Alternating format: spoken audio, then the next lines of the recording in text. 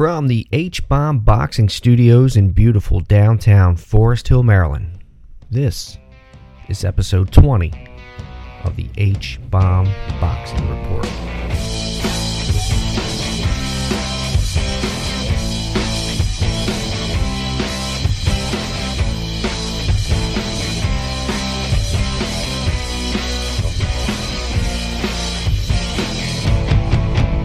Boxing fans around the world, welcome in once again, episode 20 H-Bomb Boxing Report coming at you. I am the host, Marty H. So happy that you could join me for episode 20. And of course, on the heels of episode 19, which was our pound for pound episode. And we're going to follow that up this week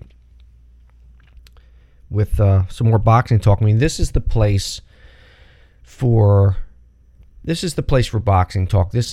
We talk about the past, the present, the future in the sport of boxing.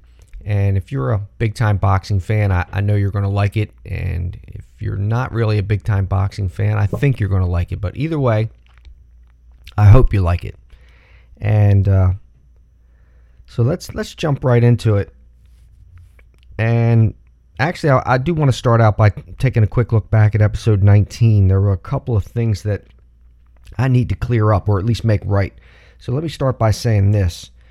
It was late at night when that show was recorded, and I have to admit, I wasn't as mentally sharp as I would have liked to have been. And one of the things we talked about was Fight Club, and that's, if you weren't around for episode 19, Fight Club is what we call, it's a group of friends of mine and myself. We like to get together once a year, hopefully get together once a year. And we go out to one of the big time fights. We've been Atlantic City, New York, Vegas, whatnot. And we try to do that once a year. And I was going through all the trips that we went on. And one of the ones that I totally missed, and I was excoriated for leaving this one out, but in November 2016, we went to Vegas for the first Kovalev-Ward fight, and that was a big time fight there. We had a great time. It was a quick trip to go from East Coast to Vegas and back in 3 days. That's a pretty quick trip. Of course, I thought Kovalev should have been declared the winner. He wasn't. Ward scored the knockout in the fight after that. Ward sailed off into the sunset undefeated, Hall of Famer, well-deserved, great fighter. Kovalev, that was sort of the beginning of his, I don't want to say his end because he's still out there, but that was sort of the beginning of his slide right there. And nothing too significant about that. I just wanted to mention that I did leave it out last week because there were some people who had some choice words for me that I forgot that, so hopefully I'm back in the good graces now. I've covered the Kovalev-Ward fight in Vegas. So it was a good fight. It was a good time. It's always a good time going out and seeing the fights. And one of the other things that I mentioned last week, at one point I was talking about the 3-belt light heavyweight champion Artur Beterbiev. And when I was mentioning where he is from, I sort of blanked on the right answer. Now, of course, it's Chechnya. I knew it was Chechnya. I'm very aware that it's Chechnya. But somehow I botched it. So Chechnya, of course, is part of Russia. And as we all know, Russia's not winning any popularity contests right now, whether you're a politician or a journalist, a tourist, or an athlete. You know, Russia's not the place you can find a lot of positivity on the world stage. Now, Beterbiev, he is an absolute beast in the ring. Not only is he undefeated, he's an undefeated champion, but he also has a 100% knockout ratio. And he's never had to stand in the middle of the ring after a fight and wait nervously to hear the opinions of 3 judges, like most fighters have. Now, last time we saw Beterbiev, he was blasting out Joe Smith in 2 rounds, collecting another light heavyweight belt. Like I say, he's got 3 belts. So he took one of those belts from Joe Smith back in June. And Beterbiev currently he's a Canadian citizen. Okay, he makes his home in Montreal. Now, many of the Russian athletes have taken to relocating to other countries to avoid being banned from competing in certain sports. Now, in Beterbiev's case, he's been living in Canada for almost 15 years now, so I'm not going to say he associates himself with a country other than Russia to avoid scrutiny. But what I do find most troubling in this situation, this Beterbiev situation, is his close association with the Chechen leader Ramzan Kadyrov. Now, this guy's bad to the bone. I mentioned him way back in one of the earlier episodes of the H-Bomb Boxing Report. It might have been the first episode. I'm not sure. I think Scotty Krause was with me, so it was probably the first episode. And I mentioned back then that Kadyrov, he's part of Vladimir Putin's inner circle. You know, he's committed troops to assist Russia as part of the invasion of Ukraine. But even before that, Kadyrov was a menace, and he's a strict Islamist who's been known to assault, arrest, torture, and even kill those who oppose him or who are members of any category of people that he sees as inferior. Now, journalists have disappeared. Homosexuals have been murdered.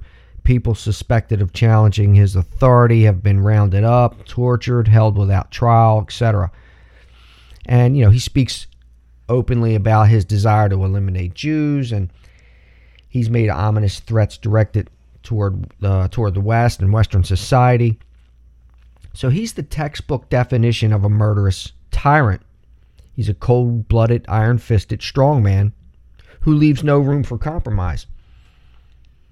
Now, right about now, you're probably saying, well, what's all this geopolitical analysis? I thought this was a boxing show. Well, this is a guy who Arthur Beterbiev is very friendly with. So to dig a little deeper here, I wanted to get into this a little bit. In 2015, Kadyrov founded the Akhmat Fight Club, which has divisions for boxing as well as MMA. And Akhmat, by the way, was the name of Ramzan Kadyrov's father was Akhmat Kadyrov, and he was a former leader of Chechnya. They had the Chechen War back in the 90s, and he was sort of a leader in that. He was a military sort of guy. And then and that was more for like national, like gosh, why am I blanking on this one? It was more about nationalism at the time. Then they had a second Chechen War, and Kadyrov switched sides, and Akhmat Kadyrov switched sides and was more on the pro-Russian side of things. So after a lot of unsuccessful assassination attempts, they were finally successful. There was a parade in a stadium, and someone had planted a mine, and Akhmat Kadyrov was killed. A lot of people were killed in this explosion by this landmine. And at that point, Ramzan Kadyrov, who was the son, took over, basically became the president or the leader of Chechnya. And Beterbiev is a member of this fight club. And because of his accomplishments in the ring, he's been rewarded by Ramzan Kadyrov with the title of Honorary City of Grozny, which apparently is a very high honor, and was also given a Mercedes-Benz by Kadyrov, which is not too shabby. And, well, Beterbiev was born in Chechnya, and he represented Russia at the 2012 Olympic Games in London. Now, he didn't medal there, but shortly after that, he relocated permanently to Canada to pursue his boxing career. But his association with Kadyrov has continued. He downplays it for the most part, but he's never denounced Kadyrov. And he's been seen in several photos with the Chechen leader. And he went back after his win over Joe Smith back in June. He went home. They had a big parade for him. And, all these photographs were taken. And so you get the picture. Now, the World Boxing Council, or the WBC, you know them, they're the ones with the fancy green belt. They have sanctions against Russian athletes competing in their boxing events in light of the situation in Ukraine, which I'm not for, by the way. I'm not for the sanctioning of athletes to keep them from competing, but that's neither here nor there. So WBC seems to be okay with Beterbiev competing in the ring under the guise of his Canadian citizenship. And I'm sure it has nothing to do with the sanctioning fees associated with Beterbiev's light heavyweight belts, or a belt in this case with WBC. So, and also Beterbiev's promoter Bob Arum of Top Rank, he says Beterbiev has nothing to do with Russia. You got to love Bob Arum. 90 years old, still out there trying to do whatever's necessary to shill for his guys. So go get him, Bob. But as for Beterbiev, he was tentatively scheduled to fight England's Anthony Yard in London on October 29th, but Beterbiev's on the shelf right now with an injury that'll keep him out of action more than likely until at least 2023. And Yard is the WBO mandatory challenger, so as far as that goes, it remains to be seen if Yard will take a fight in the meantime or maybe just wait it out and not risk losing what is sure to be his biggest career payday. Now, there's really no guarantee of anything in this business, especially in this situation, because Beterbiev's 37 years old. He hasn't shown any signs of slowing down. He's a beast. He's knocked everybody out he's ever been in the ring with, but as a professional. But not only that, there's one light heavyweight belt that he doesn't have, and of course that belongs to the WBA champion Dmitry Bivol. Now, he's the one, of course, who just scored the big upset victory over Canelo Alvarez a few months back.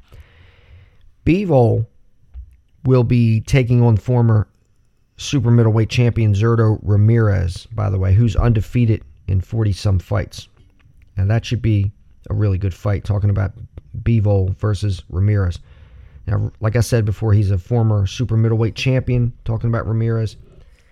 And Ramirez is really good. But like I've said in the past, he couldn't draw flies if he was fighting a pile of manure. And Bivol, who I've always really been high on Bivol, but he doesn't necessarily have the most fan-friendly style himself. So that one may be more inclined to the interest of the hardcore boxing fans like me and hopefully you. But there's a lot of moving parts to this sport. There always is. The light heavyweight division is no exception. That Bivol-Ramirez fight, by the way, is slated for November 5th on DAZN. Now, when I first heard that it announced that a few weeks ago, when they announced that this fight was happening between Bivol and Ramirez, I thought to myself, this might be a good fight to attend for a fight club. But then I saw it was taking place in Abu Dhabi, so maybe we'll wait for something a little closer to home. Now, before I put this Beterbiev-Kadyrov thing to bed, I just want to mention that the person who probably has the best story to tell about this, because it's a first-hand story, is Big Daddy, Lucas Browne. Lucas Browne had to go to Chechnya way back in 2016 to face Ruslan Shagayev in one of the craziest situations you'll ever see in a boxing ring or at a boxing event. And that says a lot when you're talking about crazy things in boxing. But Browne won the fight to claim the WBA title, only to be stripped after for a drug violation that he was later cleared of.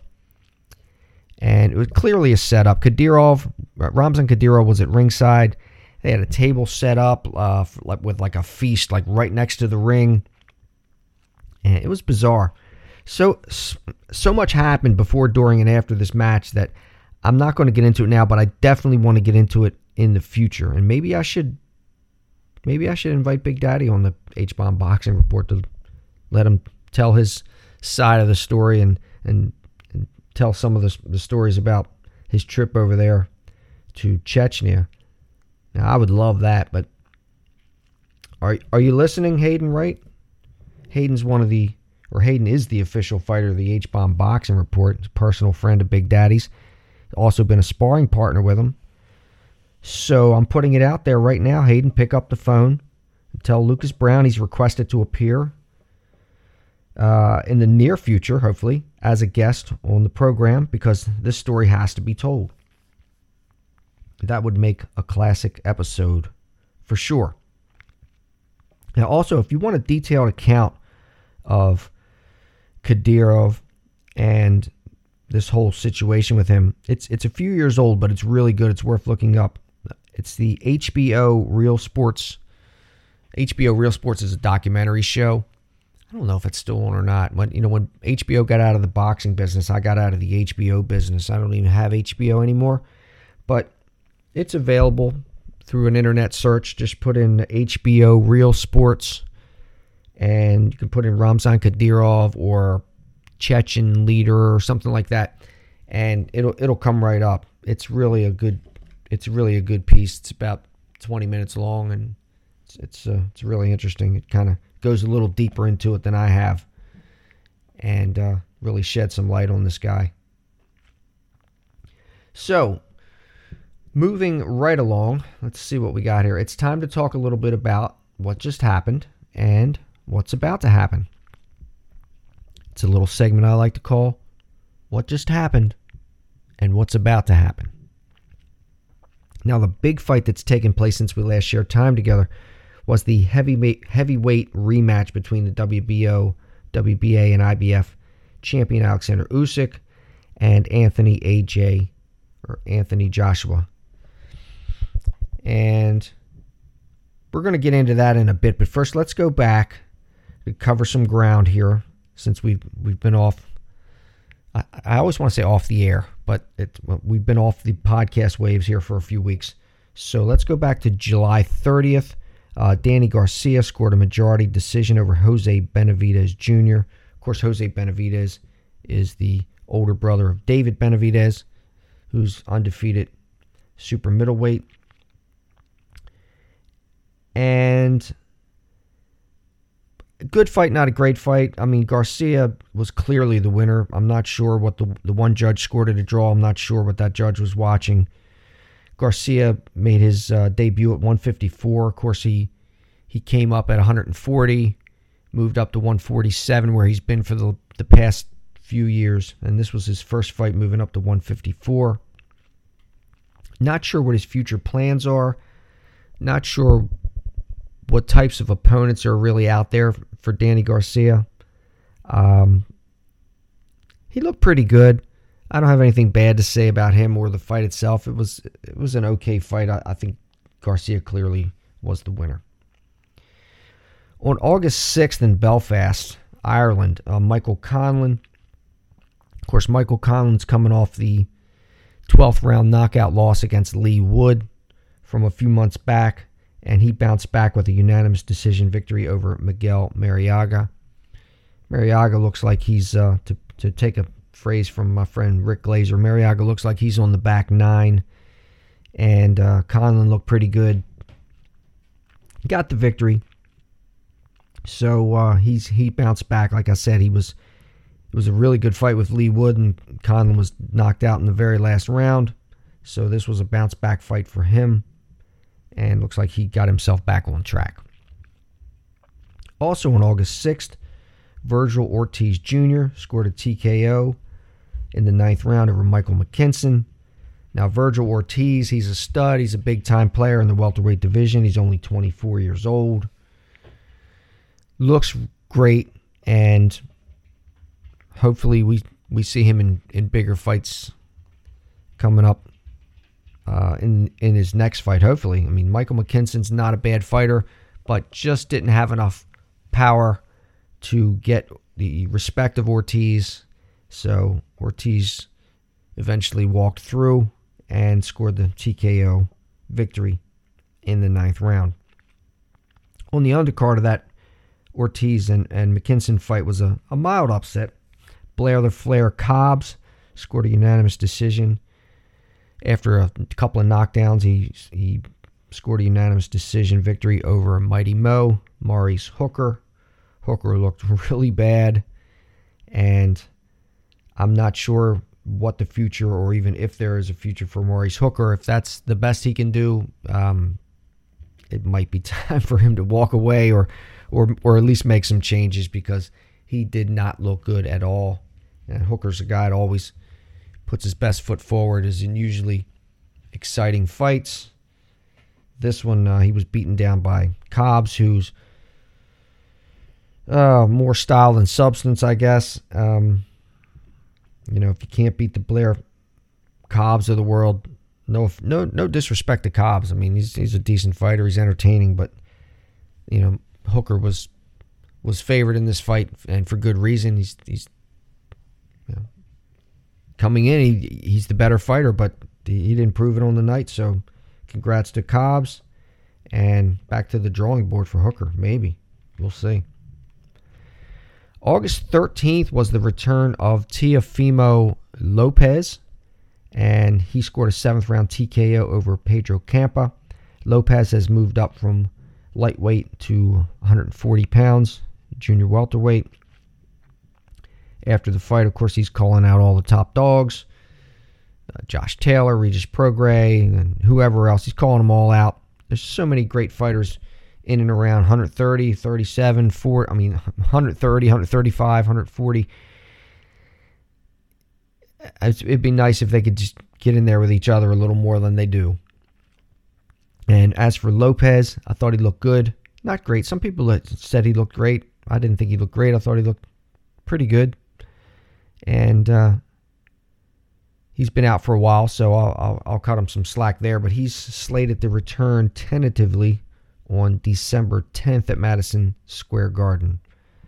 Opponent unknown at this time. Hopefully it's a bigger fight than Pedro Campa. August 20, WBO featherweight champion Emmanuel Navarrete took on Eduardo Baez, scored a 4th-round TKO with a body shot, and the scores going into that last round were sort of all over. Into that 5th round were all over the place, and Navarrete sealed the deal, closed the show with the TKO. He's pretty good. He's another one, though. I got to get him in there with bigger names. Maybe that's my rant for this time around. Like the top dogs need to get in with better guys. How's that? That's my rant. August 20th, also, we saw Sergey Lipinets score an 8th-round TKO over Omar Figueroa. Now, Lipinets was a replacement for Adrian Broner. This fight was supposed to be Broner versus Figueroa. Of course, Broner checked out about a week and a half before the fight, claiming mental health issues. And I'll get into that in just a minute, but as far as the fight itself between Lipinets and Figueroa, Lipinets, of course, returning to 140 pounds. He was up at 147. He was stopped by Jaron Boots Ennis. And in his last fight, so he's dropped back down to 140, where he belongs. That's his weight. He's not a welterweight.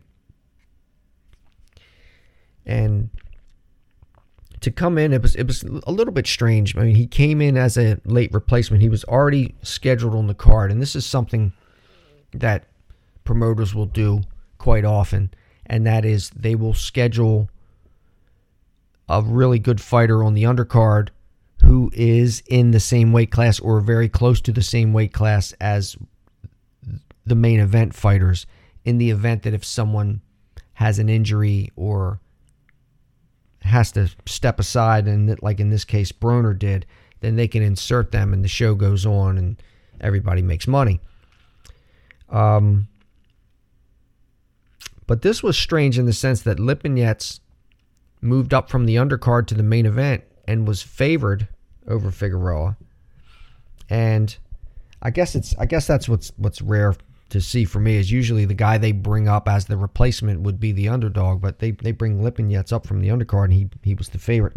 And he showed why, because it was a decent fight. It was a lot of action on the inside. Both of these guys are inside fighters, but Figueroa just didn't have it. I mean, Lipinets looked really good. He was really loading up with some shots, and they took their toll. And by the 8th round, the Figueroa's corner had seen enough, and the fight was stopped. Now, as for Broner with his mental health issues, now, are mental health issues real? Well, yeah, absolutely they are, and boxers deal with mental health issues. Not people who aren't boxers deal with mental health issues. So yeah, of course, it's real. Depression's real. It can be debilitating. It can be paralyzing. It can take you to a dark place where you just can't execute your daily activities in the same way that you would otherwise. And a boxing ring's really not a place for someone who's not 100% focused with positivity. So, if you ask the question, are mental health issues real? Yes, absolutely. I believe that. Now, do I believe some of these claims by boxers are legit? Because this is becoming sort of a popular is probably not the right word, but this is becoming a popular thing with certain fighters are bowing out of fights claiming mental health issues. So do I believe that some of these claims are legit? Absolutely, I do. Do I believe that all of these claims are legit? No, I don't. And I'm not going to sit here and try to sift through who I believe's telling the truth and who's not. But let me just say, for some, it's become a convenient excuse. You can't make weight, claim mental health. You're having trouble in camp, claim mental health. You're worried about a drug test, claim mental health. So these are ways that you can sort of avoid scrutiny. You can hide behind it when it's not true, but that doesn't mean that sometimes it's not true. Sometimes it is. It's a real thing, and sometimes it has to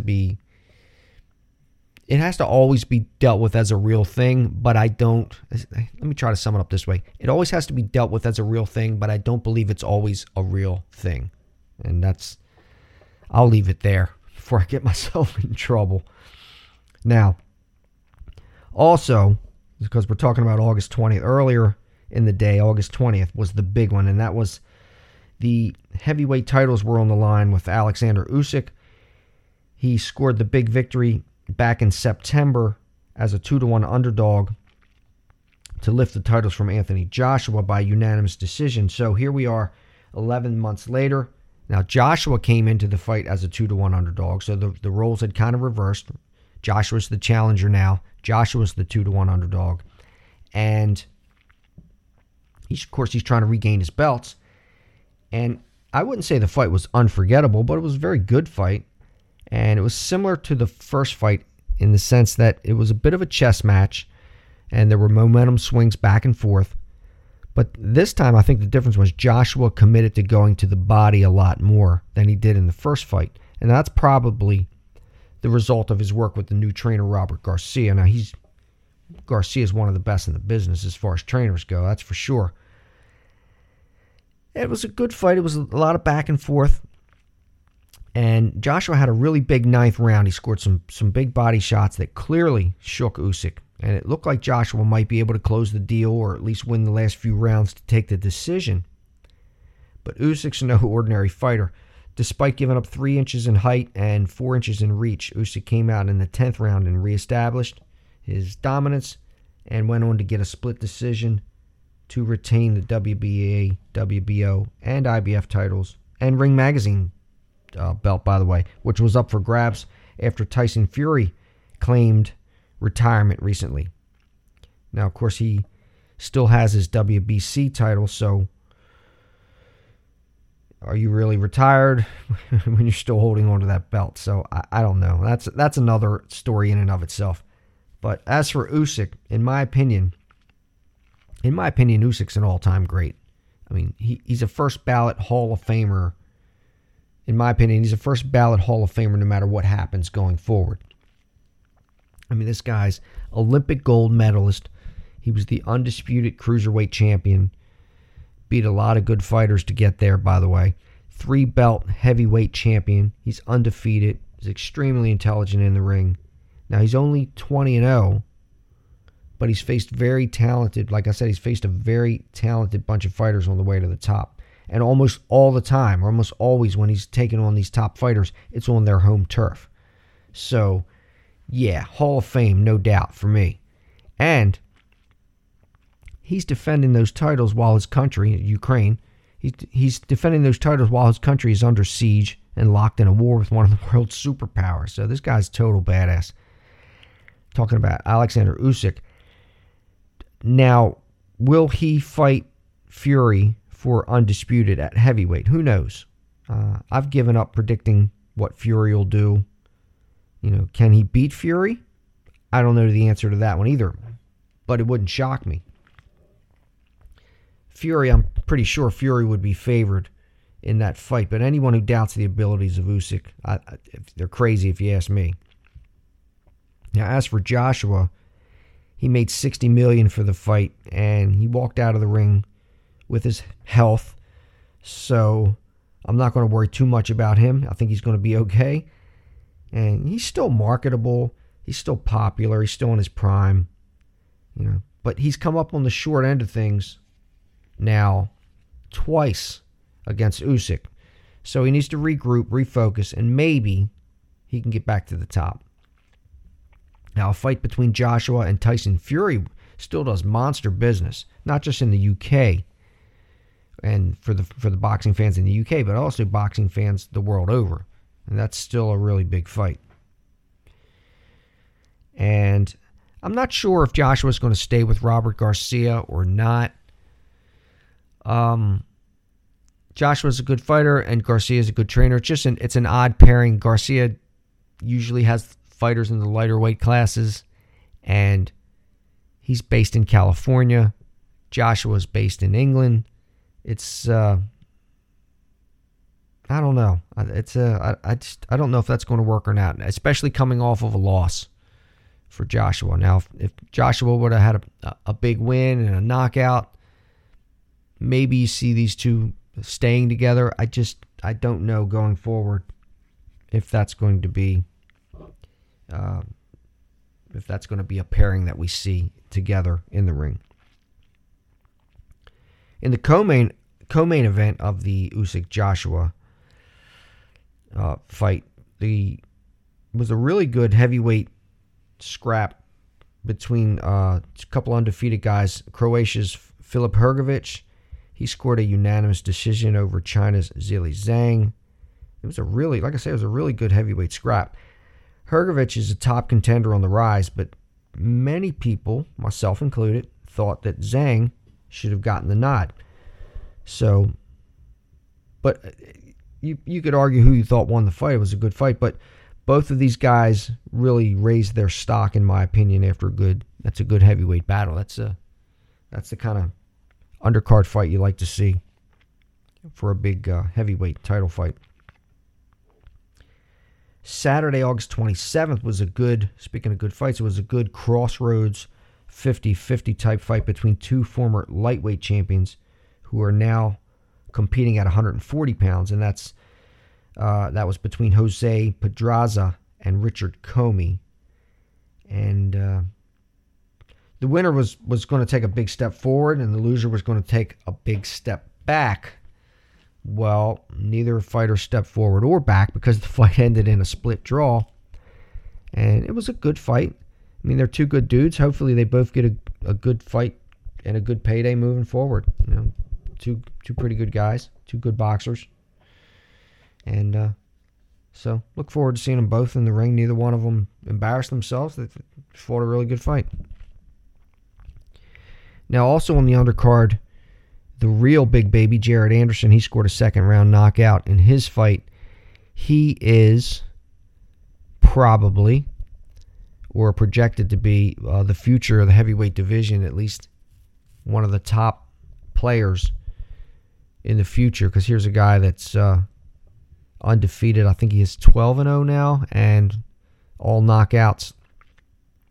He's a good fighter. He's tall, athletic.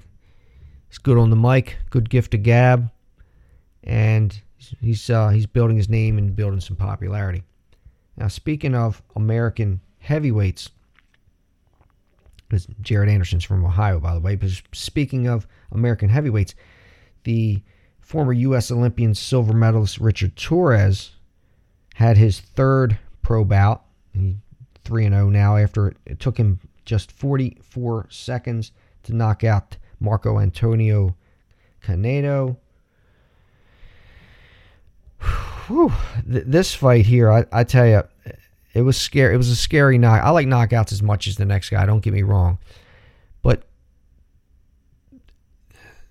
this fight should have never happened. I mean, I don't know who the matchmaker was on this fight. I mean, Top Rank, they know what they're doing as far as bringing guys along, and they match guys right.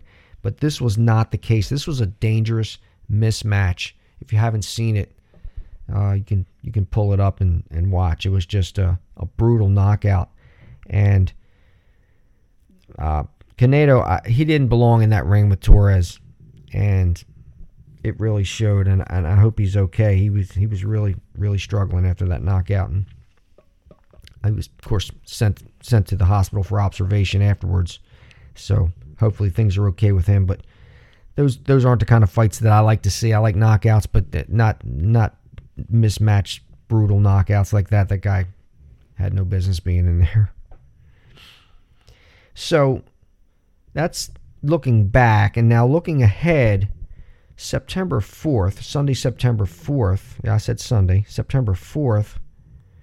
The former heavyweight champion Andy Ruiz will take on, I say 43-year-old Luis Ortiz, but, I was talking to Rick Glazer the other day, and I heard him say that he thinks, and he's not kidding, he's serious, he thinks Luis Ortiz is 53 years old. Now, a lot of times, guys come from these Latin countries where it's hard to verify their age properly. He says that he's done business with trainers and people in certain camps that have gone to Cuba for training with amateurs and whatnot, and for either Eastern European countries or Canadians, whatever. They've gone there, and they're insistent upon the fact that Luis Ortiz is much older than 43 years old. I tell you what, if he's older than 43, I got to give him a lot of credit, because he's still a really solid fighter. I mean, he was stopped twice by Deontay Wilder, but other than Tyson Fury, Wilder stopped everybody, and he made a good accounting of himself in those fights. And outside of those two Wilder fights, he's been great. And Ruiz, on the other hand, now here's a guy, his story. He took the fight against Joshua when he won the heavyweight title. He took the fight against Joshua on 3 weeks' notice. And he was able to come up off the deck. He was knocked down. He got up. He scored a knockout against Joshua. That's great. They had a rematch, and Ruiz decided that he was going to come in for the rematch out of shape, and he paid for it. And I don't know if I can excuse that, because you're the heavyweight champion and you don't care enough about those belts to get yourself in fighting shape. He was in better shape when he took the fight on 3 weeks' notice than he was for the rematch when he had a full 9-week camp. So I'm not sure. It looks like Ruiz is in shape this time around, and he is favored over Ortiz. But it wouldn't shock me at all if Luis Ortiz won that fight. And that's a Fox pay-per-view, by the way. So another pay-per-view that doesn't belong on pay-per-view. I mean, so much for... Now, they're not the only ones, but so much for PBC saying pay-per-view was dead, and they were going to have all these fights on free network TV, which when they started out, they did. They had a $500 million basket of money to start with through a hedge fund, and they were able to make time buys on network television. They were on ABC, NBC, CBS, Fox, some cable networks and whatnot, so they were able to buy time on there. But when the money dwindled down, the business model changed, and so now you don't see them on network TV as much. I mean, you'll still see PBC on Fox. You'll still see PBC on Showtime, which is pay cable, but also a lot of their bigger fights are pay-per-views. And this one really doesn't belong on pay-per-view if you ask me, but there you go. That's what we got. And also, they've got another one coming up. We mentioned Deontay Wilder a moment ago. His fight with Robert Helenius is coming up in October. That's also a pay-per-view. It's another fight that does not belong on pay-per-view. But hey, business is business, and something's worth as much as someone's willing to pay for it. No more, no less. That's what it's worth. So if people are willing to buy that, then that's what it's worth. September 10th on ESPN Plus. It's kind of a shame. Somebody said to me the other day, it's a shame that this one's not on the regular ESPN because it would get more eyeballs. ESPN Plus September 10th has a huge day for women's boxing with 2 grudge matches with big implications and so much on the line. First, there's the 130-pound unification with 3 belts on the line between Michaela Mayer and Alicia Baumgartner. And there's a lot of bad blood, a lot of trash talk between these two. 2 really good fighters. And I'm not sure who's going to win that one. But I'm expecting a great fight. And in the main event, 2-time gold medalist Claressa Shields takes on Great Britain's Savannah Marshall, both undefeated. Now, Marshall has a victory over Shields in the amateurs, and I believe that was almost 10 years ago or about 10 years ago.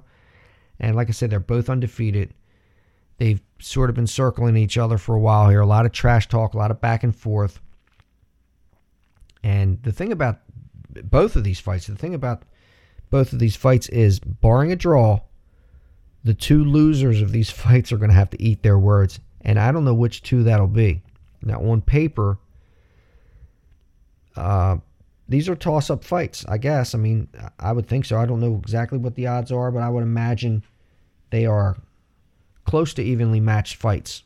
So, I guess for the record, I like Mayer and Shields, but not by much. I like Mayer over Baumgartner and Shields over Marshall, but not by much. And it wouldn't shock me one bit if I was wrong on both of those. Just as a side note here, on September 10th, I have a wedding to attend.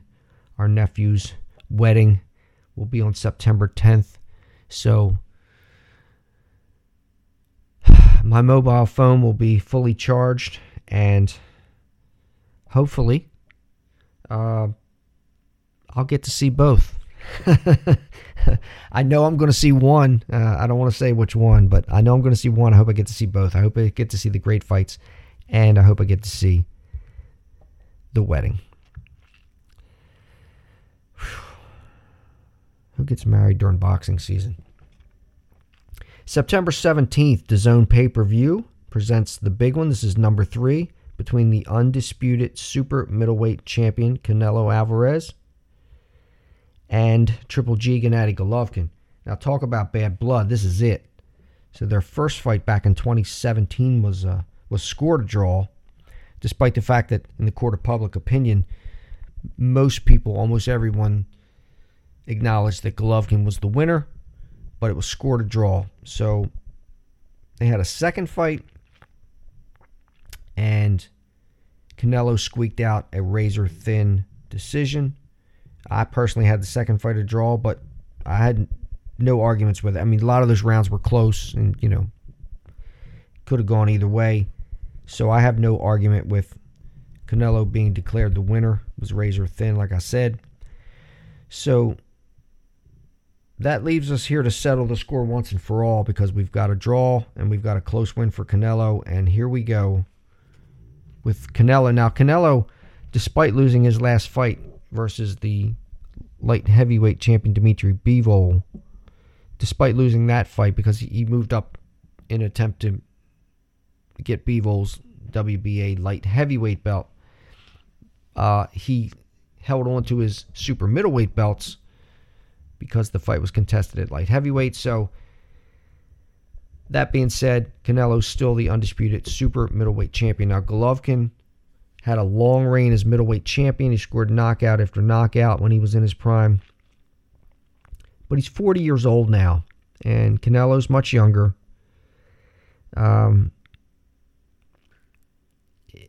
not many people are giving Triple G a shot here. I mean, you have to favor Canelo. Canelo's favored, and you can't argue that, okay? But I'm fired up for this one, and I'm curious to see if Golovkin can turn back the clock and make a great fight out of it. I mean, despite the fact, like I said, he's 40 years old. One thing for sure, both of these guys have iron chins. And anyone who can go 24 total rounds with either one of these guys without hitting the canvas certainly has my respect. I mean, these guys are both killers, and they've gone 12 rounds twice. That's 24, I believe. 24 rounds, and both have been able to take the other's shots and best shots and punches. So it's going to be interesting to see what happens here in this one. I'm up for it.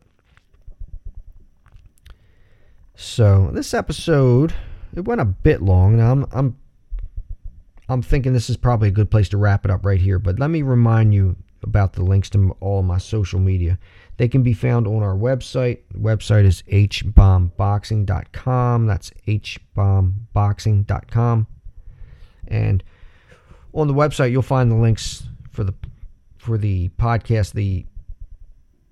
You'll find the links to all my social media on the website. As far as once you're on Facebook, you'll see the links for the podcast, and I also put weekly updates on Facebook, which,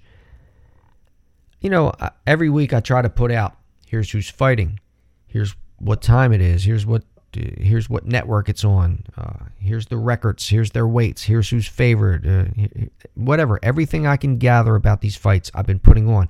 But I'm going to be honest with you, I may stop doing it because I'm not getting a lot of traffic. I'm not getting a lot of, I get a couple people say, hey, thanks for the update or something like that. But I'm trying to create some banter and some back and forth, and just sort of get this thing moving. And I'm going to be honest with you, I just don't feel like I'm getting a lot of traffic through that. And speaking of which, talk about lack of traffic. Twitter. I love going on Twitter, during the fights. Now, of course, I'm paying attention to the fights more than the social media, but I like to, between rounds or whatever, I'll check in to see what other people are saying. Maybe I'll chime in with a comment here or there, and just to see how other people maybe are scoring the fight, or hear what some of the other fighters have to say about what's going on if they chime in. So I really like that. But I think I'm being shadow banned or something on Twitter, because I could say the most poignant thing on Twitter and get almost no response from anyone. And then somebody else will say something like, hey, I just had a peanut butter sandwich for lunch, and 200 people will respond. And I don't know why that infuriates me, but it does. I can't figure it out. So, well, for anyone having trouble locating the podcast, I'll get off my soapbox on that. Anyone having trouble locating the podcast, a simple Google search or internet search engine search you just put in H-Bomb Boxing, and that'll get you there. And if you have Alexa, now obviously you're listening now, so you found the podcast, so you know how to find the podcast. But if you have Alexa, and this is pretty cool because I didn't realize this till 4 or 5 months ago. If you have Alexa, you can say, Alexa, play the H-Bomb Boxing Report. And I had that through my TV. I was just messing around with it, trying to. I didn't realize I had a Fire Stick, and I didn't realize that meant I also had Alexa. So, yeah, I know I'm pathetic, but so I got a Fire Stick, and I didn't realize that meant I also have Alexa. So I found out I did, and I didn't know what to ask. I was like, hey, what's the weather like, or something, because I couldn't think of anything good to ask. And then just out of the blue, I said, let me try this. I said, Alexa, play the H-Bomb Boxing Report, and bam, just like that, podcast comes right through the TV. So it's really cool. All right, I think that's a good place to end it right there. As always, I just want to thank you so much for hanging out with me. I always appreciate the support. And until next time, let me leave you with this. In life, it's not where you are. It's not what you're doing. It's who you're with that matters. spend more time with the people you love, watch more boxing, and we'll do it again next time on the H-Bomb Boxing Report. So long, everybody.